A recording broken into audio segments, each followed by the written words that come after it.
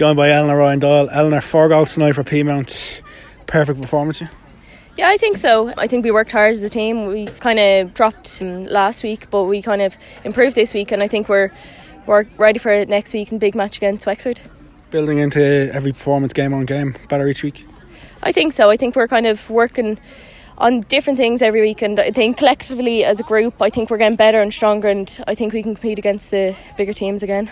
For yourself personally, 4 goals tonight, some superb finishes. I think I just got in the right places tonight, and yeah, a few goals. I think a win is more what I want, and a clean sheet for our keeper again, so that's kind of a win, and 3 points and a clean sheet is what we need.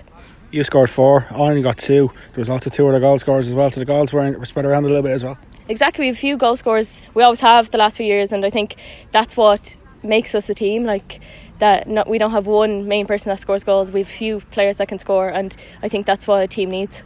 You seem to be given a lot of freedom in your role with Peamount. You can get you can push back if you need to. You can come forward quite a lot. You seem to be playing with a smile on your face all the time.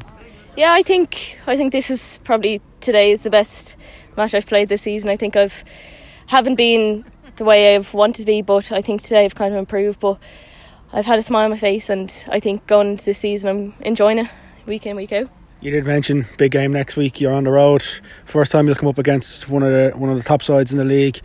You travelled to Ferrycarrick Park. Wexford Youths, they unfortunately suffered a defeat today against Shelbourne, but in the nature of this league, everything's going to be tight. It's going to be another intense game. I think so. It's always hard going down to play Wexford at home, and I don't know if they're going to have a crowd next week, but I think it's always going to be tough against them, and after losing today, I think they're probably more up for it next week, so we just have to kind of keep up our good levels and keep going.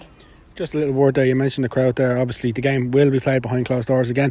Does that make it a little bit different going down there? Because normally you go down there, especially when it's a Peamount game, Peamount, Galway, or one of the big times, they always get a big crowd out, and they won't have that.